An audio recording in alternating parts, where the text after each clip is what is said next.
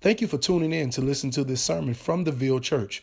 To find out more about us and our weekly scheduled services, please visit theville.church. Glad you're here and excited to dive in today. We're in this series. It's called Something Different. There's got to be more to life. And we've been doing it all summer, basically. And today, back it up. Today, we're going to be looking into the letter of Colossians. Has anyone ever heard of Colossians, read Colossians? We got any Colossianers out there? All right. So this letter, it's basically from our people's champion, the Christians' people's champion, Paul. He wrote this letter during one of the many times he was imprisoned. And he gets imprisoned all the time for this weird thing that he does. He proclaims Jesus as Lord. And people are like, you got to stop. And he doesn't. And then they throw him in jail. In this letter specifically, he wrote to people he has never met and to a church he did not even start. Kind of like us, right? He's never met us, and he definitely didn't start this church. Technically, I guess if you go all the way back, maybe people to us. But he's never met us, and he doesn't know us. But this is a church in Colossus that was started actually by one of Paul's homeboys, colleagues, proteges, and his name was Epaphras. And Epaphras decided to visit Paul when he was in jail. Okay, so he went to Paul, and he was just telling him how well things were going in his church. That in this very difficult, pagan, cult-like culture, people were embracing Jesus as a new way to live. But Epaphras also was sharing that there's cultural pressures that were tempting people to turn back away from Jesus and go back to their former lives. And there's a hodgepodge of different things going on. So there was Greek philosophies and Jewish dietary laws and circumcision laws. And there was this Eastern mysticism happening where there were like secret signs that you do to show that you're actually saved and salvation. And there's these ancient traditions that their forefathers did that if you became a Christian, you didn't do anymore. But they were saying, hey, no, you got to come back into our traditions. And they're all challenging God's people in Colossians to turn away. So after Paul hears this in jail, the report from his friend, he writes this letter. And it's a letter to challenge some of these cultural pressures that they're dealing with and to challenge Christians to an even greater devotion to Jesus as Lord in the midst of it. And this letter is actually very relevant to us now, today. When we become Christians, we take a defiant step away from ourselves and a defiant step towards Jesus Christ as Lord over our lives. So we're moving away from ourselves and this world and what it has to offer and towards Jesus as our Lord. And for most of the series, the tagline, there's got to be more to life than this. I've thought through the lens of non-believers and new believers. But today, I actually want to speak to the people in this room, those of us in here that are road-traveled Christians, people that have been doing it for a little bit now and who have been on this journey for a little while. And even those of us who have been walking with the Lord for a good amount of time, we still ask these questions. There's got to be more to life than this, right, God? Like, I need something different because we hit these roadblocks all the time, these dry spots, and we just come to an end of ourselves, even as Christians, saying, please, there's got to be something more.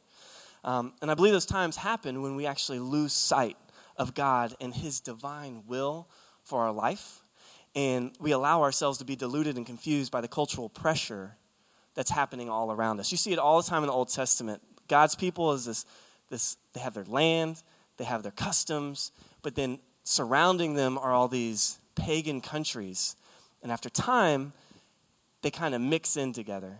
And it's hard to separate who's the God of Abraham and who's Baal or whoever these pagan gods were and what are we worshiping.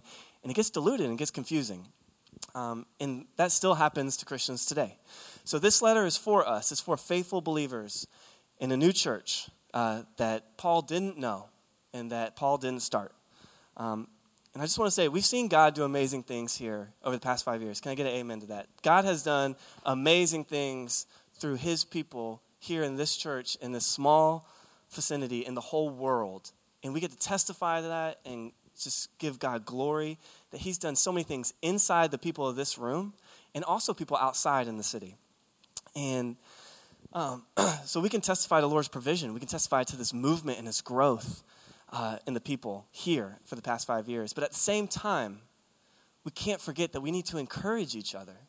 We have to encourage and uplift one another in this very difficult, pagan, cult-like culture that it tempts us to look everywhere for hope and joy outside of Jesus. And it wants to reject God's truths and lead us away from Jesus. That's all the culture around us wants to do that. Whether it's the atheist philosophies, the Republican Democratic ideologies, these consumer materialistic pressures that you got to have more, you got to be this to actually live. If you don't have it, it's not even worth living. This like our historical, systematically oppressive past that has got us to this point. The glorification of ourselves on social media. Can I get an amen? That we just want to be heard. Listen to my voice is more important to yours, so I got to make it known. Our sex-saturated, pornified culture. I like that word, pornified. I made it up, but it's true. This is our culture. Just look around on anything, and it's selling sex, and it's selling the pornification of our culture. And even the domineering mass market entertainment machine that just wants to bring our attention away from Jesus and towards something else. And we're all in this culture. We're all in this culture. So my prayer for today is this.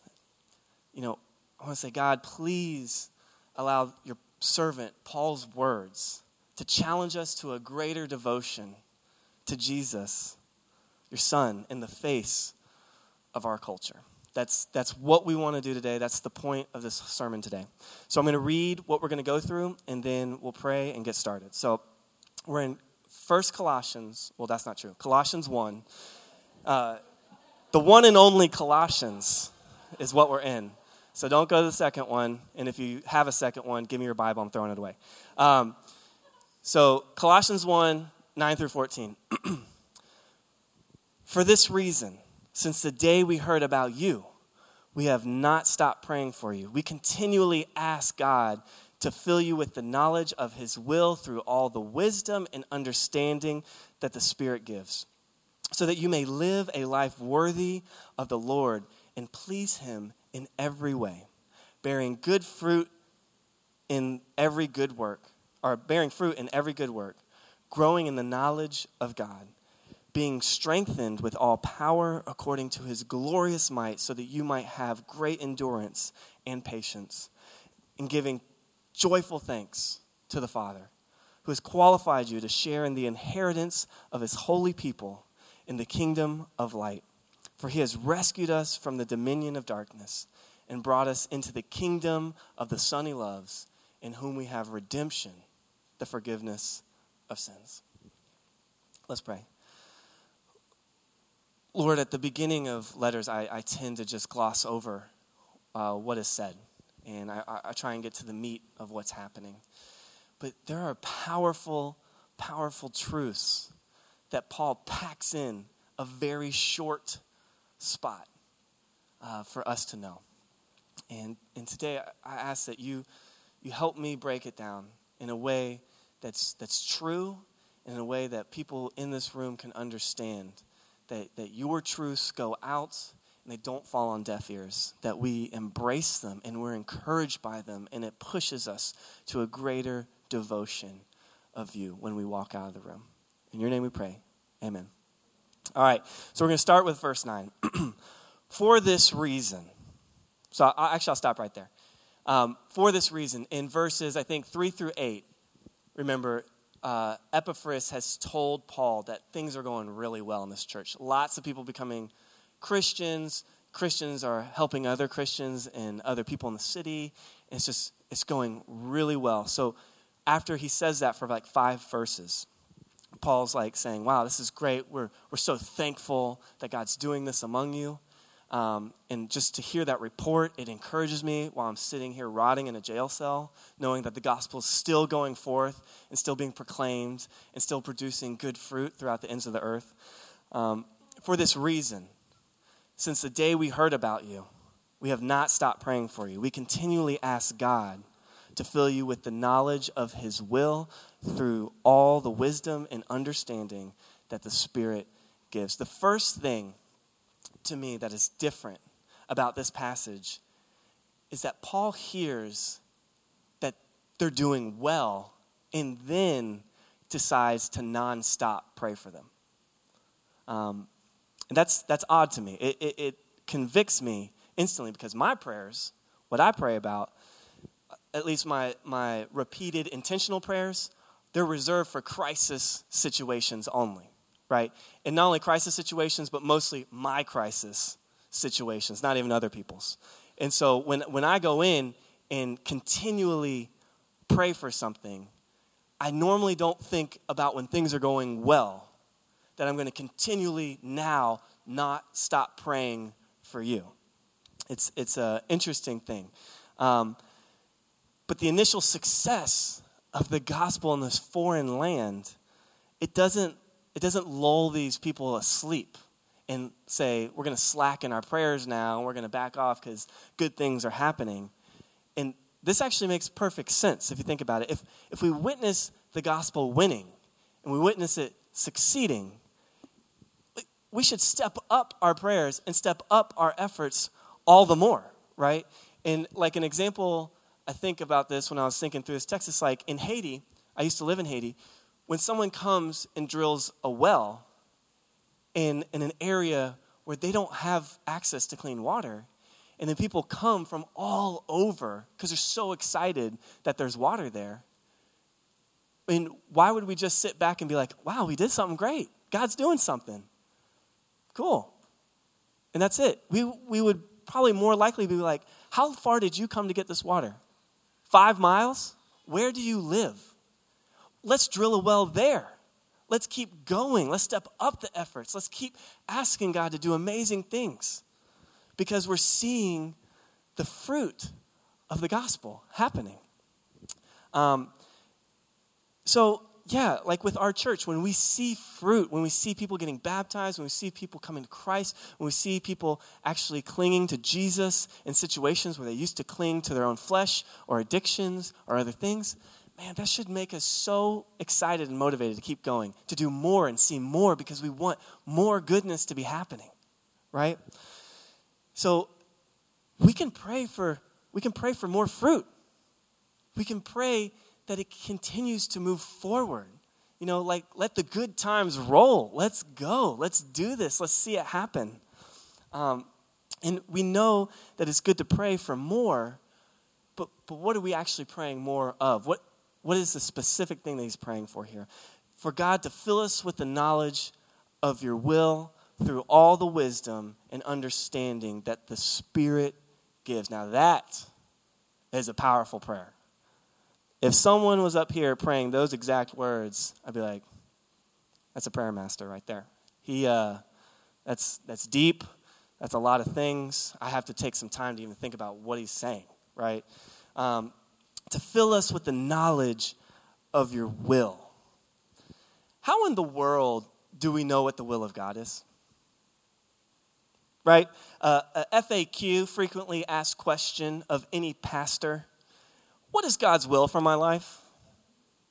This is one of the most common questions that's set. Like, we're always thinking through, like, God, what is your will for me?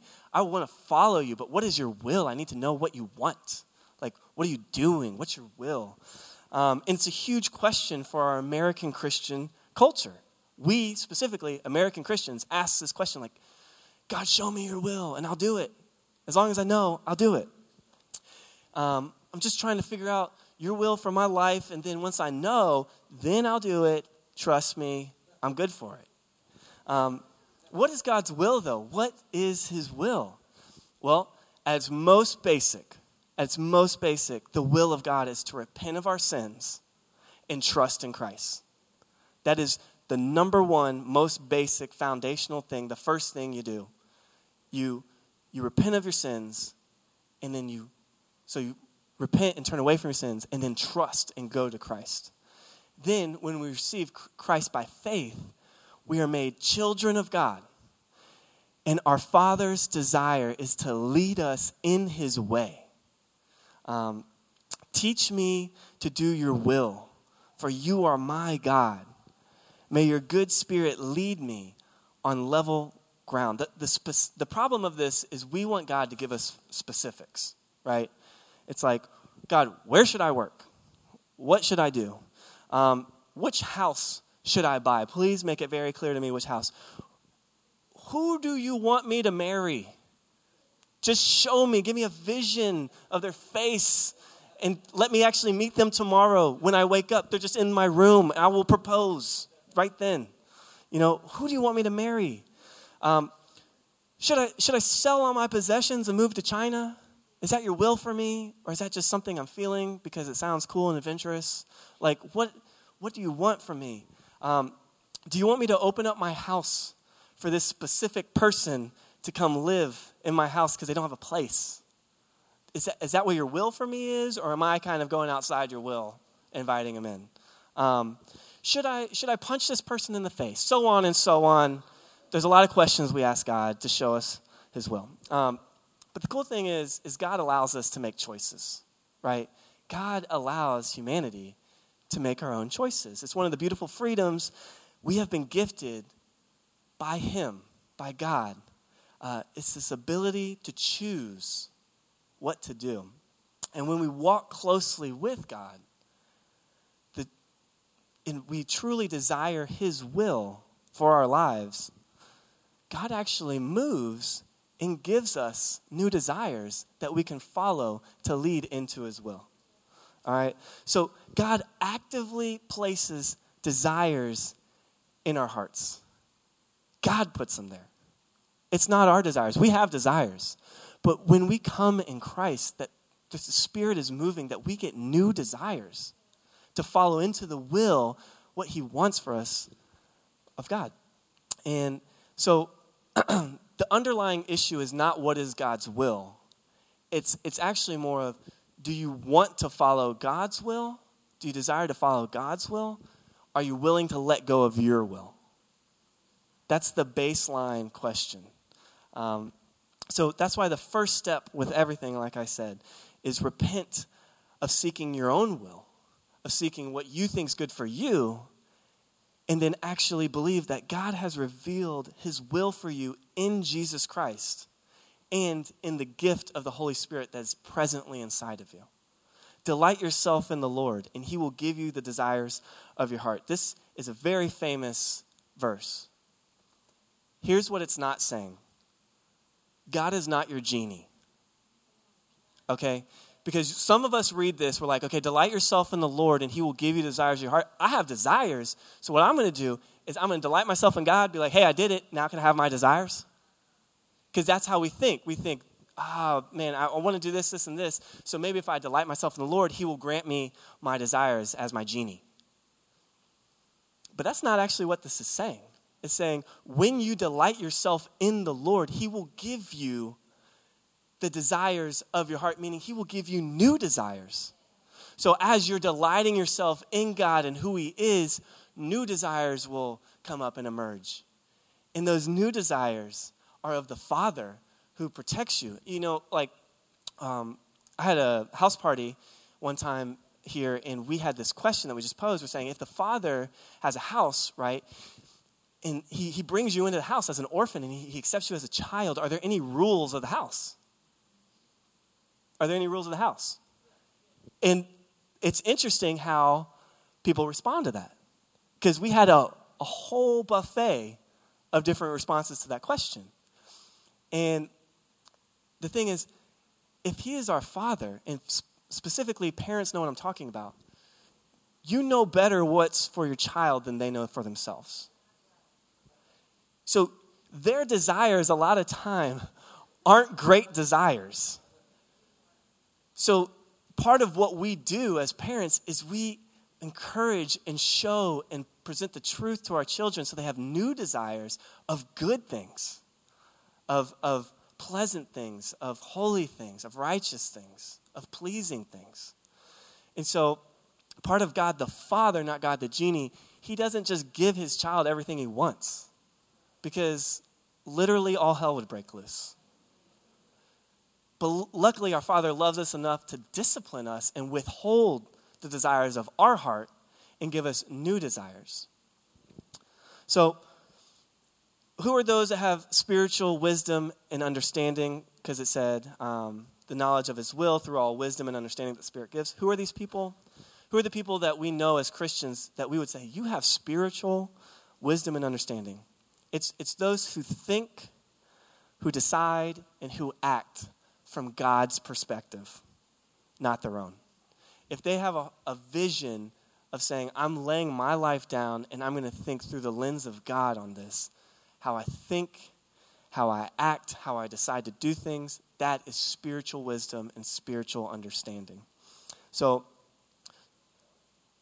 the goal of being filled with the knowledge of God is this. It's in the next verse.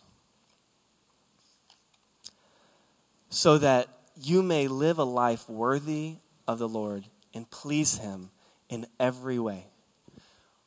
Our calling, his will for our life is to please him. Our calling, his will for our life here on earth right now as Christians is to please him. Is to please him. Our desire should be to please God in every possible way, in every possible decision, in the scope of life's activities. We don't do that naturally. We can't do that because we only want to please ourselves. But when we understand the foundational truth of the gospel, it actually changes us to want to please him and actually love each other and love creation. So when I say, I just want you to see this, please him in every way, not just spiritual ways, not just church activity ways, but in all things, it's possible to please God our Father. And if you're like me, a lot of times we are lost. We're at a loss of what to do. What does that look like? Because that's very general, right? But God's never at a loss. God gives answers in his holy scriptures, and he gives the Spirit to testify it to us through fellow believers. So Paul, he's praying, he said, that we will please God in every way. Very general. Paul, what does that mean? How does that actually happen? How do we please God? Well, luckily, Paul keeps talking and gives us 4 specific ways that are crucial to pleasing God. He lists them, 4 different ways. Bearing fruit in every good work. Growing in the knowledge of God, being strengthened with all power according to his glorious might, so that you may have great endurance and patience, and giving joyful thanks to the Father. Here are the 4 traits. You know, I'm not really for a lot of times pointed sermons, but I'm doing it. I'm going there. We're going to do 4 spiritual traits. And it's funny because I met with some of my girls last Saturday, and they said, hey, if you ever give a sermon about 4 ways to be a better Christian, that's not cool. Well, technically this isn't what I'm talking about. But this is 4 ways these are 4 things that Paul in Scripture tells us. He's telling us 4 ways that we can actually please our Father. Because we want to please our Father. If we know his abundant love for us and his sacrifice for us, Lord, how do I please you? How do I give my life to you? What does that look like? Here we go. 1, bearing fruit in every good work. It's the dreaded word, work. Whenever we see work, most of us, we get the heebie-jeebies. We're like, work, legalism, no, out. Cut it out. That's not scripture. Cut that part out. Okay. How can you please God? Here's one way. By doing good, righteous, holy things as God defines them. As God defines them, not as we define them. So whenever people hear something like this, bearing fruit in every good work, they go to one or two extremes, okay? So instantly, probably people in this room went to one or two extremes. First, they either accumulate this long list, right, a very long list of good things that they have done or good things they're currently working on doing to make themselves feel worthy before God, like, hey, I'm good, right, God? I've done enough. I've done enough. I do a lot of good things, so we're good, correct? Or they brush it aside because, grace and love and mercy rule. So working, that's not important. What we do is not important. It's love, grace, and mercy that's the important thing, and what you do doesn't matter anymore. So we're not saved by works, but we were created for them. And this is a very important thing to note. So the first people is what you do does not put you in a good standing with God. Jesus is our only standing before God. If you're in Christ, that is the only thing that actually puts us in good standing with God. But at the same time, God did not create us to do nothing. He's given us purpose, and he's given us things to do that are good and righteous and holy. He created us to fulfill the things he wants us to do. For we're God's handiwork, created in Christ Jesus to do good works, which God prepared in advance for us to do. And the thing is, when we fulfill what God has intended us to do, when we come into the thing that God has already planned in advance for us to do, that pleases God. He's pleased to see that you're stepping in faith to do these things he's created specifically for our good to do. And what we believe matters, obviously. But what we do also matters. It matters. And this is a big point. Like, our test of faith is whether it makes any difference in the way we live and the way we treat others. Because we can talk a big game. Look at Facebook. You can talk a big game. But how do you live? And how do you actually treat others? Right? That is also vitally important. Not just what the truth is, but the truth should manifest itself, if it's actually true and you're clinging to it as true, into how you function. And the gospel truth it cannot be separated from changing the way we exist and what we do. Does your profession match your confession? I heard that a preacher say that, and I thought it was pretty good. Does your profession match your confession? We talk big game, but at the end of the day, do our actions actually line up to what we say we believe? Amen. I know what you're feeling. All right, that's number one. Bearing good fruit in every good work. Number two, growing in knowledge of God. Sin is a vicious cycle, right? Sin begets more sin and more sin. It's this vicious cycle plunging us deeper and deeper into shame, guilt, remorse, isolation. It's a terrible, terrible thing. The knowledge of God is a virtuous cycle that leads us deeper and deeper into awe and wonder, love, forgiveness, acceptance. So when we seek to know God more through his scriptures, through his Son, God incarnate, through his creation, it pleases God because we're seeking to know the Creator. We're coming to him. We want to know him. God, show it. It's like our hearts are open to that. We're not rejecting him anymore. And it pleases God. He's with open arms waiting for us and will embrace us when we're growing and keep coming into the knowledge of the Lord. Because God is infinite. We know that, right? God is apparently everlasting and forever. So he's given us the ability to constantly grow in the knowledge of who he is because he's infinite. There's always more to know and more to marvel at with who this God is. Paul says that spiritual maturity is less about what you do and reveals itself with an unending desire to know God through Christ in his suffering. Spiritual maturity is the constant going towards knowing God more, that we haven't arrived, that we haven't made it, that there's so much more depth of who God is. When I became a Christian, I saw Christianity and God and all this as like a little stream. It's like, okay, this is great. I'm trying to get the ins and outs, how it functions, whatever. And the more I saw it, the more it just opened up, the vastness of it. And then it was like a river. And I was like, whoa, okay, this is a lot bigger. There's streams on the side. Okay, cool. I went to seminary. It's an ocean. You can easily get lost. You can spend your whole life looking at who God is. People, when I was in seminary, this guy spent 30 years of his life to write one book.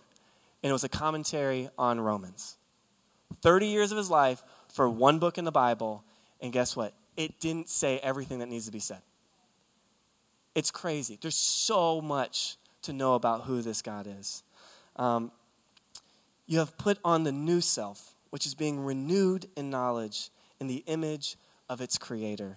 It's so crucial to grow in knowledge, not because we have to, but because we live in an age that prizes everything but knowing God. It's so crucial to know. Everything's going to warp, twist who God is, and unless we're growing ourselves and knowing who he is, who Scripture says he is, who Jesus says he is, who creation claims him to be, then it's very easy to get sucked in to all these other narratives and all these other thoughts. Now here's the rub. We don't possess the power in and of ourselves to do this. Knowledge does not enable us to be obedient. Amen. You can know all the stuff in the world, but that doesn't mean you're going to be obedient to it. We're all hypocrites. We can say go back to Facebook, right? It's like we can say whatever, but that doesn't mean we actually do it because we can't. Christianity is not a DIY religion. It's not a do-it-yourself religion. Believers can only be strong and obedient through God's enabling power. God has to do it within us to do it and obey. So it also pleases God when we are being strengthened by all power according to his glorious might. Being strengthened by all power according to his glorious might. Sometimes I see God only as this amazing Father, right? This amazing Father who did so much for me. Jesus did so much for me. But what I miss is the caring, present, right now, not in the past, but present Father who is working in me, desiring my complete transformation. This is where God is not through with any of us yet comes from. God isn't just someone who did something. It's someone who did something, is doing something now within us, and will finish it at the end of days, okay? So salvation is more than just a matter of restoring our standing with God. It is a transformation in which God is at work in believers as well as for them. He did stuff for us by sending his Son, by setting up all creation to come to this point where a Messiah would take away our sins. But then he doesn't leave us by just giving us, okay, your sins are forgiven. He actually works in us to transform us back to his original design for who we were and who he wants us to be. That's what the Spirit's for. He's given us the Spirit so we can work and keep going towards transforming into the good Father and his ideas for who we're supposed to be. So this is amazing news. That is amazing news. His power can strengthen us as we go. His power can strengthen us as we go. He has given us the power of his indwelling Spirit to actually work in us to change our desires and to change our motives and to change our lives. And we don't think about that. We think, okay, God gave me the golden ticket in Jesus, and now I'm going to go on my way and try and figure it out. Well, we're setting ourselves up for failure. That's not going to work. He's not only given us the golden ticket, but then he also gives us his Spirit as we continue to walk so we can be with him presently in it as we go. And we are being strengthened by God's own power so that we might have great patience and endurance. Endurance is what faith, hope, and love bring into an apparently impossible situation. Patience is what faith, hope, and love show to an apparently impossible person. Okay? You endure situations, you are patient with people, and I say apparently impossible because with God nothing's impossible. Nothing, no person, no situation is impossible no matter what it looks like on the surface. And this church is a breeding ground of opportunities to choose endurance and patience. I don't know what else to say about that, but we talk a lot about we want to stay at the table. That's kind of our phrase. We want to stay at the table because in many situations with our Caucasian and African American people in this church, the situations become apparently impossible to get through. And the only thing that we can do is endure and hope that God actually works it out. We believe that God has hidden treasures in these situations and in these people. In the what Jen Verichov say at the kids meeting, in the conciliation, we're not reconciling, or reconciliation because we never were reconciled. So for the first time, actually reconciling races. That probably confused everybody. That's okay. This process of people and races, right? But when we're patient and when we endure, resting in God's provided strength, when we run to God when it's impossible, he gives us strength. And it pleases God, not only do we run to him, but it pleases God to give us his strength to get through these situations, to reach these people, to reconcile with these people. Which leads us to our fourth and last trait. Joyfully giving thanks to the Father. Joyfully give thanks where gratitude is due, and that is to our heavenly Father, the one who has created and sustained all things. This is a difficult discipline because it's really easy to give thanks when you're feeling thankful. But it's actually a command, which means it's a choice. So how do you give thanks when you're not thankful? How do you give thanks to God when you're in a pretty crummy situation or dealing with a hard person? Gratitude in its deepest sense means to live life as a gift, to be gratefully or receive gratefully. But gratitude, as the gospel speaks about it, embraces all of life, the good and the bad, the joyful and the painful, the holy and the not so holy. You know, the wear and tear of our daily lives chip away at our trust in God because there's always things coming about, and it's all chipping away this like trust that we have in God and the appreciation of the gift of life that Jesus Christ has given us. It's constantly beating against that and making it more and more fragile. But you know what's great? Paul, in his foresight, I believe, leaves us with another three things to end this little segment as believers, how we can always, in any circumstance, be thankful for, eternally thankful for. There's three things that even if it's the bad, the painful, and the not so holy, these three things we can always be thankful for. Give thanks to the Father who has qualified you to share in the inheritance of his holy people in the kingdom of light. For he has rescued us from dominion of darkness and brought us into the light of the Son he loves, in whom we have redemption and the forgiveness of sins. What are three things we can be thankful for? One, inheritance. Through Christ, we have been made fully legal heirs of what? The kingdom of God. Whatever is Christ in the new kingdom, he shares with us, having full rights to it. He is over everything, and in the new kingdom, he's saying, it's all yours. I don't have this to lord it over you. I have it to share it with you. I want you to have inheritance with me. And the king is willing to share everything with you. Everything he has, everything he will have in the new heavens and earth, he will share it all. And we, as citizens, have full rights to every single thing. There's going to be no wants that are unfilled, no needs that are unmet, because it says this in Revelation. It says, the one who is victorious will inherit all things, and I will be his God, and he will be my son. So we can be thankful, because in Christ, we inherit all the things in the new heaven and the new earth. And what does that mean? I don't know. But it's all the things.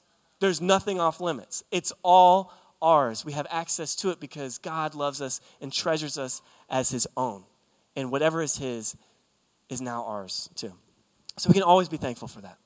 2, the second reason to be thankful as a Christian, we were rescued from the harsh rule of darkness. The harsh rule of the power of darkness here. Before Christ, before we knew Christ, we basically were in this ethical and theological darkness. We didn't know. We were blinded. And do you know what grows in damp, dark, murky places like that? Mushrooms. That is true. The mushroom of immorality, the mushroom of strife, the mushroom of vengeance, of violence, of oppression. All those mushrooms grow in that darkness. But the problem is we were enslaved to the prince of darkness. He had rule over us. All humans have the same common issue. We need to be delivered from a wasted life of sin. We need to be delivered from a wasted life of sin. And we need to be freed from the cosmic powers that keep us captive to the sin, because we can't free ourselves. And the good news is that Jesus did that. And when the mob came with swords, with clubs, and with real torches to arrest Jesus in Gethsemane, he declared it was the hour of the power of darkness when violence rules. In Christ, thank God, he tears believers. He tears us away, believers, away from this dark power. And where does he tear us to? He brings us into his kingdom, the one of light and the one that he is ruler over. So God rescues us from the prince of darkness when we place our faith in Jesus as Lord and Savior. So when we change lordships from the prince of darkness to Jesus, the Son of God, as Lord, we also change kingdoms because we have a new Lord. So changing lordships means you change kingdoms, okay?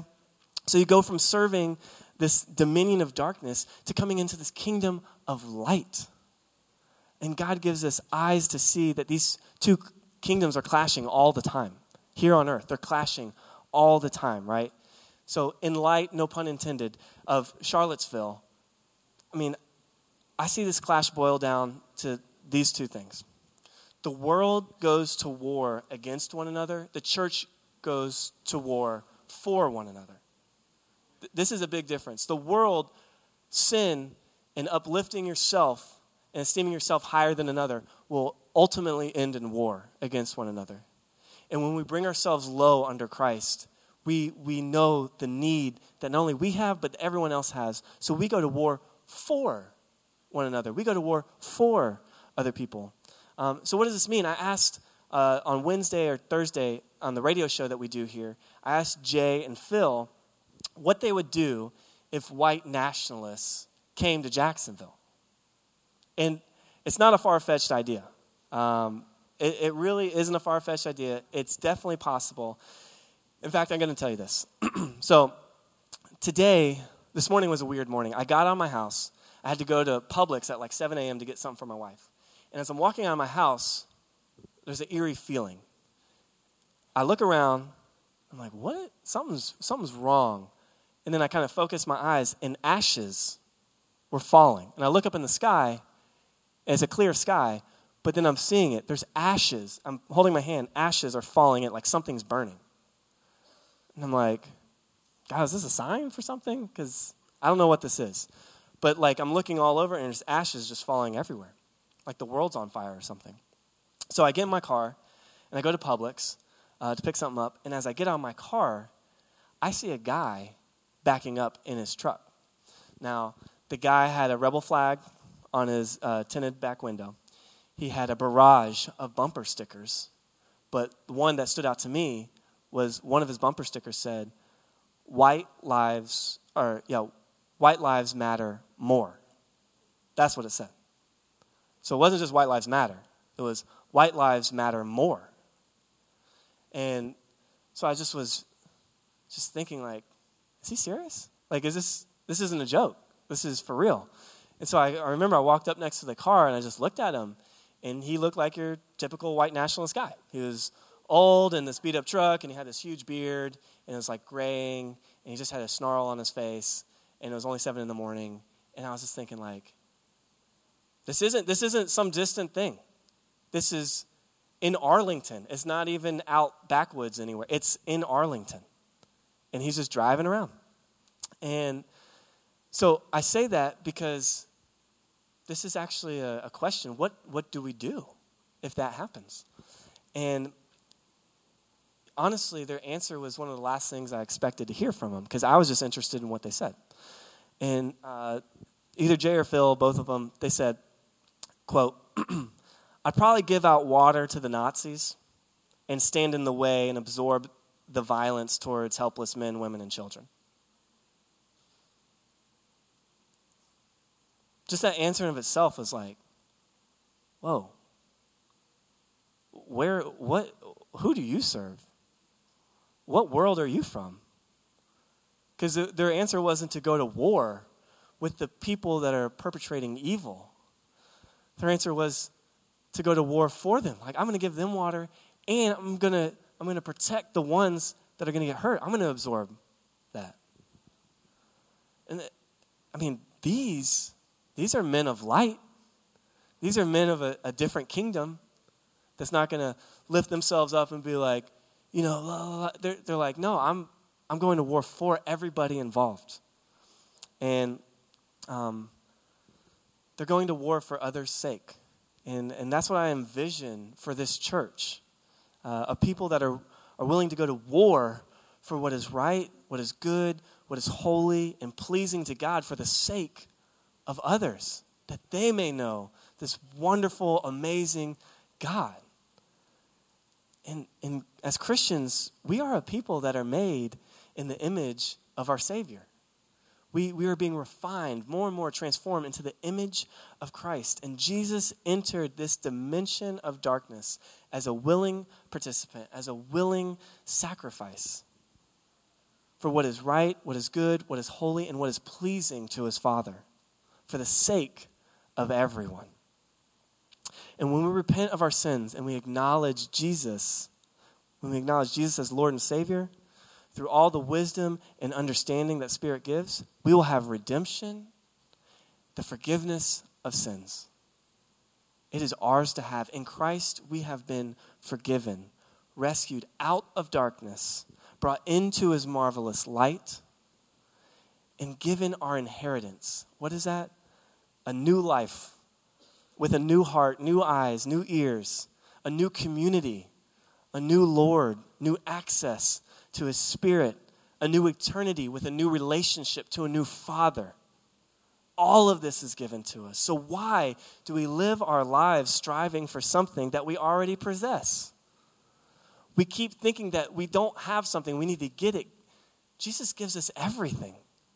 He gives it to us. Now we can walk faithfully in it, in the light, in joy, in honor, doing things that are pleasing to him, knowing him more about how amazing he is, and just being empowered and strengthened by his Spirit, and just joyfully giving thanks to him in all things.